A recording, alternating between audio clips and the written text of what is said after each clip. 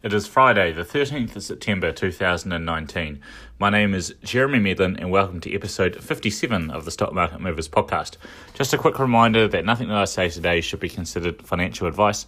And if you're looking for financial advice, I recommend that you speak to an authorised financial advisor. Something else before I kick off as well. I always forget to say it at the start of the episode, and it's not to the end of the episode that I remember, and I don't think many people listen to the exit of the episode. But I do some blog posts from time to time. I did one recently on A2 milk that you can read by going to www.stockmarketmovers.co.nz. So log on and have a look and think about what and let me know what you think, pretty much. All I've heard this week, just moving on, is how much of a disappointment the Block TV show was.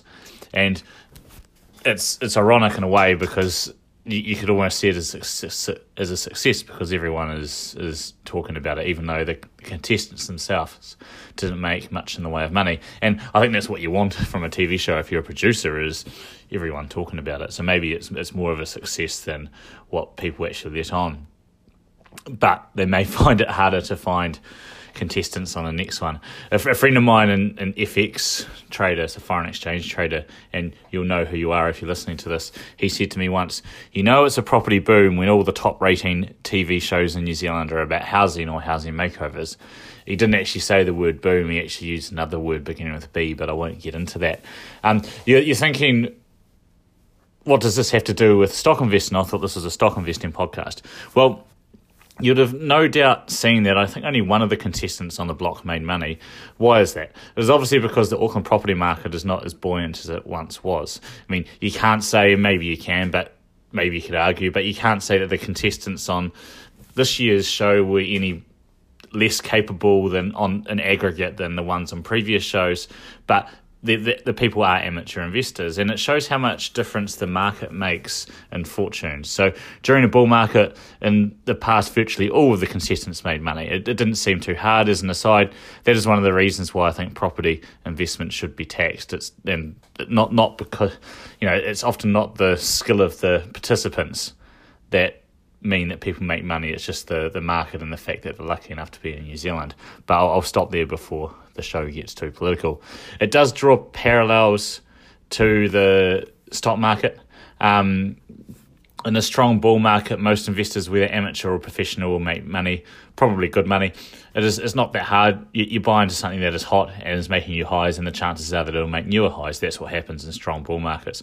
Whether wheat to separate from the chaff is how you perform in a tougher market. So it is pretty tough not to make money in the bull market that we had in 2017, for example. But trust me, you'll be judged. Well, you might not be, no one might judge you, but your long-term performance will be dictated by how you perform in the bear markets. And it's not necessarily making money during the bear markets, but maybe you're during the 20% decline in December, for example, your portfolio only declined by 10%. So if you think about the math, this will dictate long-term performance. And it is the same as if you're a property investor or a developer in a big bull market. It probably all seemed very easy in 2015, 2016, 2017, and participants probably felt like they were pretty smart. And it may be a different case now. I imagine that it's a lot harder to make money now in this market than what it was back then. And of course, in the property market, there's a good argument that you can just sit on your hands during these times and wait for a time when market conditions are more conducive, or when you see a fantastic opportunity with a chart. But the chances are in the stock market is, you're probably fully invested most of the time. So it's a bit different, and the bear markets are harder to avoid. So your performance, it is dictated by the bear markets to a large degree. One more thing before I get into the main body of the episode, and this is, again, maybe not directly related to the stock market and might be a bit semi-political, and considering that's the way the episode started, I thought we might as well continue. Have a think about your local takeaway owner even before ordering Uber Eats. Uber Eats, for those that do not know, is a relatively new service offered by Uber, relatively new in the last couple of years, that is, which Uber, for example, trades in the United States under the ticker code Uber, so it's not hard to find, UBER. you would have to say that Uber Eats is a pretty good product. All in all, you order from the app and food shows up at your door. It's an incredibly efficient system that even takes care of your payment and very easy to understand as well. So you know what you like in your products. Chances are, if you haven't used it, you've at least heard of it. You know, their minions are standing on virtually every street corner in Auckland giving out vouchers. That's what it seems like anyway. Have a think about your local have a think about your local takeaway owner, because the local takeaway owner in New Zealand is charged 35% of their sales by Uber. So that's 35 cents on the dollar. This is on top of the fee that is charged to the user. So when you lose 35% of your sales as a business, it can become very difficult to make money. Now, not in all cases, and I'm sure Uber will point to examples where businesses have thrived under their system. You know, of course, that happens as well. But think about the owner, what the owner needs to do. Maybe they need to stick up their prices, which makes food more expensive for you to deal with that 35%. The next thing to think about is what happens to that 35%? Well, at the parent level, Uber paid just $283 million in income taxes in the 2018 financial year, and that is out of $11.3 billion in revenue. So I think it would be reasonably safe to say that the bulk, if not all of that 35%, once they've paid their drivers, so that obviously a large amount of that goes to their drivers and their costs, is leaving New Zealand. The difference is leaving New Zealand, which it wasn't previously when you're previously ordering your food. Now, you might argue that the Uber app is causing more takeaway spending, which, might be true to a certain degree. But I would say that in general, New Zealanders are only eating a little bit more takeaway than what they did 3 years ago before we hadn't really heard of Uber. So that 35% is not been created. It's nothing new. It's just been displaced. And that's displaced from owners of the small businesses that most likely already have a difficult enough job. So their rents have stayed the same, if not increased. The minimum wages are going up, so their staffing bills are higher, the food costs are higher, and they typically cannot suffer the 35% from Uber as well. So, now I know that for these owners, there's little that you can do just you can't really step in front of the tidal wave of technological change and stop it. And I believe that the takeaway owners will have to adjust or go out of business, and many of them are. But what I would suggest is that at least have a think about what you're doing before you order from Uber. Anyway, that rant's over. So there is one company that we're going to talk about today, and it's one company that I've not spoken about since its IPO. That is Cannasouth. They trade on the NZX under the ticker code CBD, or Central Business District, as I like to call it. It listed, and I sort of forgot about it until last weekend when we were standing over having a barbecue at a friend's place, and someone mentioned it to me that they had bought it, and they were sitting in a good paper profit. And then I checked the price, and I saw that it had gone wild, and I thought, yep, whoever's bought it is probably sitting in a good paper profit, unless they'd bought in the last couple of days. So remember that it listed at around 40 cents per share, and it first traded back in the middle of June. So Cannasouth, for those that do not know, and I'm reading directly off their About Us page on their website, is based in the Waikato heartland of New Zealand, where it has established high-tech laboratories, manufacturing, research and cultivation facilities. Our goal is the development of next-generation cannabinoid, I have problems with that word, medicines that support patients' health outcomes and improve their quality of life.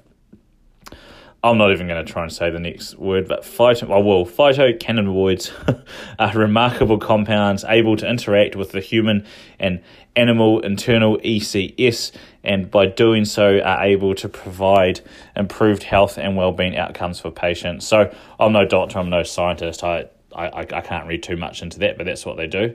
And out of all that, I guess the key sentence for investors is established high-tech laboratories. This will tell you that they're definitely in the research and development phase, not the commercialised, got a product, revenue and profit stage. Anyway, so the market is putting quite a high value on this research and development. And at one stage recently, the market valued the company at $88 million. So market cap, just as a reminder, is the share price multiplied by the number of shares outstanding. So since the IPO, the stock and it trades around 70 million now, just under as of Thursday. So since this IPO, the stock has traded as low as 28 cents per share and as high as 84 cents per share. With most of the action happening in the last month or so, the stock sort of meandered alone and then just exploded into action. So since around July, what's been going on? Since around July, the company has had a pretty regular stream of announcements. And sometimes, and I'm not saying this isn't the case with Cannasouth, but sometimes I find this to be a bit of a red flag. And it often seems like when a company's putting out a bunch of announcements that the management are trying to be promotional to promote the stock.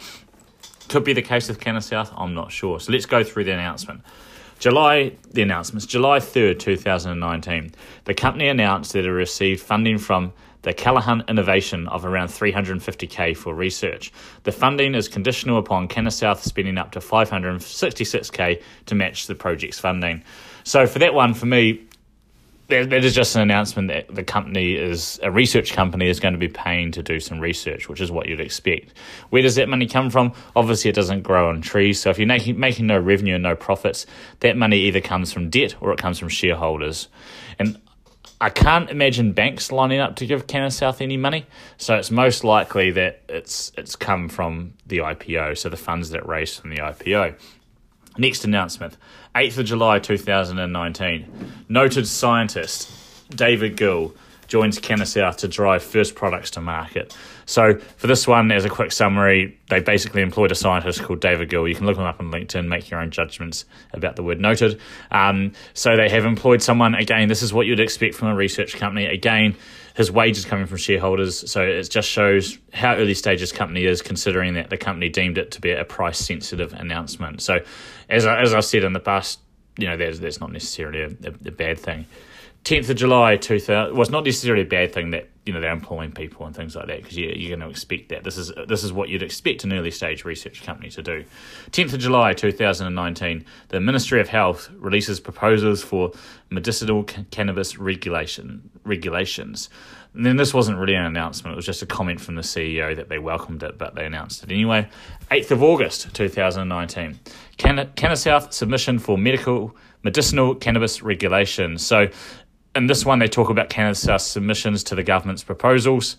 Again, nothing really interesting here. It's what you'd expect a medicinal research company. You'd expect them to have some comment on the proposals. 6 days later, 14th of August 2019, this is a price-sensitive announcement entitled, Cannasouth announces significant cultivation joint venture. Here we go. This one seems like something to sink our teeth into. They've entered into a long-term joint venture with Aaron Craig to construct and develop world-class cannabis cultivation facility in the Waikato area. So this seems important. It looks like that'll come at quite a cost, and I imagine it'll take them some period of time to do. So I think that this is something that shareholders should make note of, check in on it for progress. Might be also worth finding out who Aaron Craig is. I would start with researching that. Moving on, 15th of August, the next day, Cannasouth harvests first crop of medical research cannabis. Yeah, boy, now they're growing the stuff.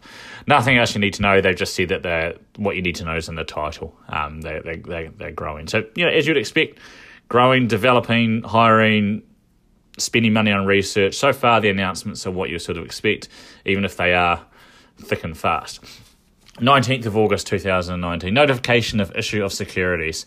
The company issued new shares to Aaron Craig in exchange for cash in relation to the development of the cultivation facility. So they're taking cash from a shareholder to develop the facility, and he gets some shares. Pretty straightforward. 27th of August, half-year report and financial results.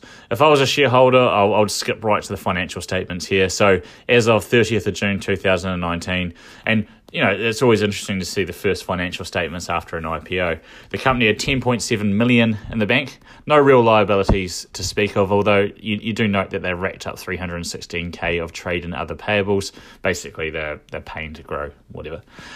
So in the 6 months, they burnt through $1.3 million, which is pretty good going. That is comprised of negative $630,000 from operating activities and spending another $670,000 on property, plant and equipment. So I'm ignoring the financing costs here of $830K for capital raising associated with the IPO, but at this rate they're spending about $200K per month, so they're getting through it. I imagine that will accelerate as they increase spending, and as suggested on some, that goes by some of the initiatives from the announcement above. They're going to be spending more, you'd imagine. But at $200K a month, they have about 4 years, assuming the spending rate doesn't increase, which I think it will. My bet is that they will almost certainly come back to the market for more money at some stage, but let's put that aside. The question you need to ask yourself as an investor is, can the company take the $10 million that they have in the bank now and turn it into more than $70 million, which is around the current market cap at the moment? And if you think the answer is no, then Cannasouth is going to be a stupid investment for you over the long term. It doesn't mean that you can't make money over the short term if the price momentum takes over, but it won't work over the long term if the answer is no.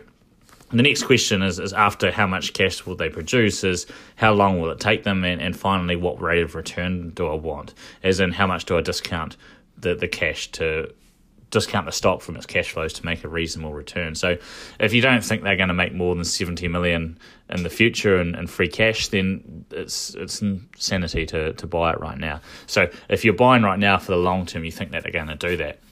Moving on, next announcement, 6th of September 2019, registered shareholders passes 2,000. This one shocked me quite a bit. I don't think I've ever seen an announcement like this. No doubt it's happened, but I'm surprised to see a company think it's worthy of an announcement to come out and say how many shareholders they have, but they did, so moving on. 10th of September 2019, the NZX launched a share price inquiry into Cannasouth. Basically what happens here is the NZX goes, why has your share price moved so much in such a short period of time? Is there something you have not told the market? Is there anything material? The company, of course, replied that there is nothing that they have not told the market. And you'd have to believe them there because they've certainly told them about every little thing they're doing. So why then has the stock moved so much so quickly? And the short and boring answer is because people are buying it, less people are selling it. And that's exactly what's happening. And at the end of the day, there's no real reason. The company even said in their half-year report that things are progressing as they expected. And the announcements that have come out are largely what one would expect for a company like this to be doing. So no real surprises for me. But there are two possible reasons for people to be buying. Actually, I would say three in this case. The first is that people might be figuring out that the company is what the company is worth. You know, it takes sometimes a while to get your head around an IPO and everything like that, and the market is deciding it's worth a much higher price, and they'll either be proven right or wrong in time. The second reason, and I think this is a big one, is because the medical marijuana sector is hot at the moment. It's all people. It's taken up a lot of airwaves in the stock market. What's going to happen in this space, etc., etc. And a lot of people want a piece of that pie. And if you want a piece of that action, that's the only way you can express it on the NZX. And the third reason is price momentum, which is a real thing in the market. You know, we typically talk about value investing on the podcast, but momentum is a real thing, and that is people are buying because the sucker is going up. So what do I think? I think it doesn't surprise me that there's been money to be made due to momentum. I sort of suggested that back in the first time I talked about the stock. But what do I think? I think it comes back to the question that if you're a long-term investor that I asked earlier, and I'll ask it again, is can the company take the 10 million that they've raised from the shareholders and have in the bank now and turn it into more than the 70 million, which is the approximate market cap? If you think the answer is no, then Cannasouth is a silly investment for you over the long term. And it doesn't mean you can't make money over the short term, but you know, you don't want to be buying for as a long-term investment if you think the answer is no. Then you've got to think about how long will it take them to make that money, and finally, what rate of return do you want, and how much you're going to have to discount the stock from its future cash flows to make a reasonable return. Right, so that's about all we have time for today. A quick run over of Cannasouth. You know, there's going to be a lot of you that know a lot more about the company than what I do, especially those that actually own the stock. So yeah, please do send me across what you think, because I'll be interested to hear more about it. I think I might have to do a blog post about South at some point in the future as well. But so thanks again for listening in. As a reminder that nothing that I said today should be considered financial advice. It's my opinions only.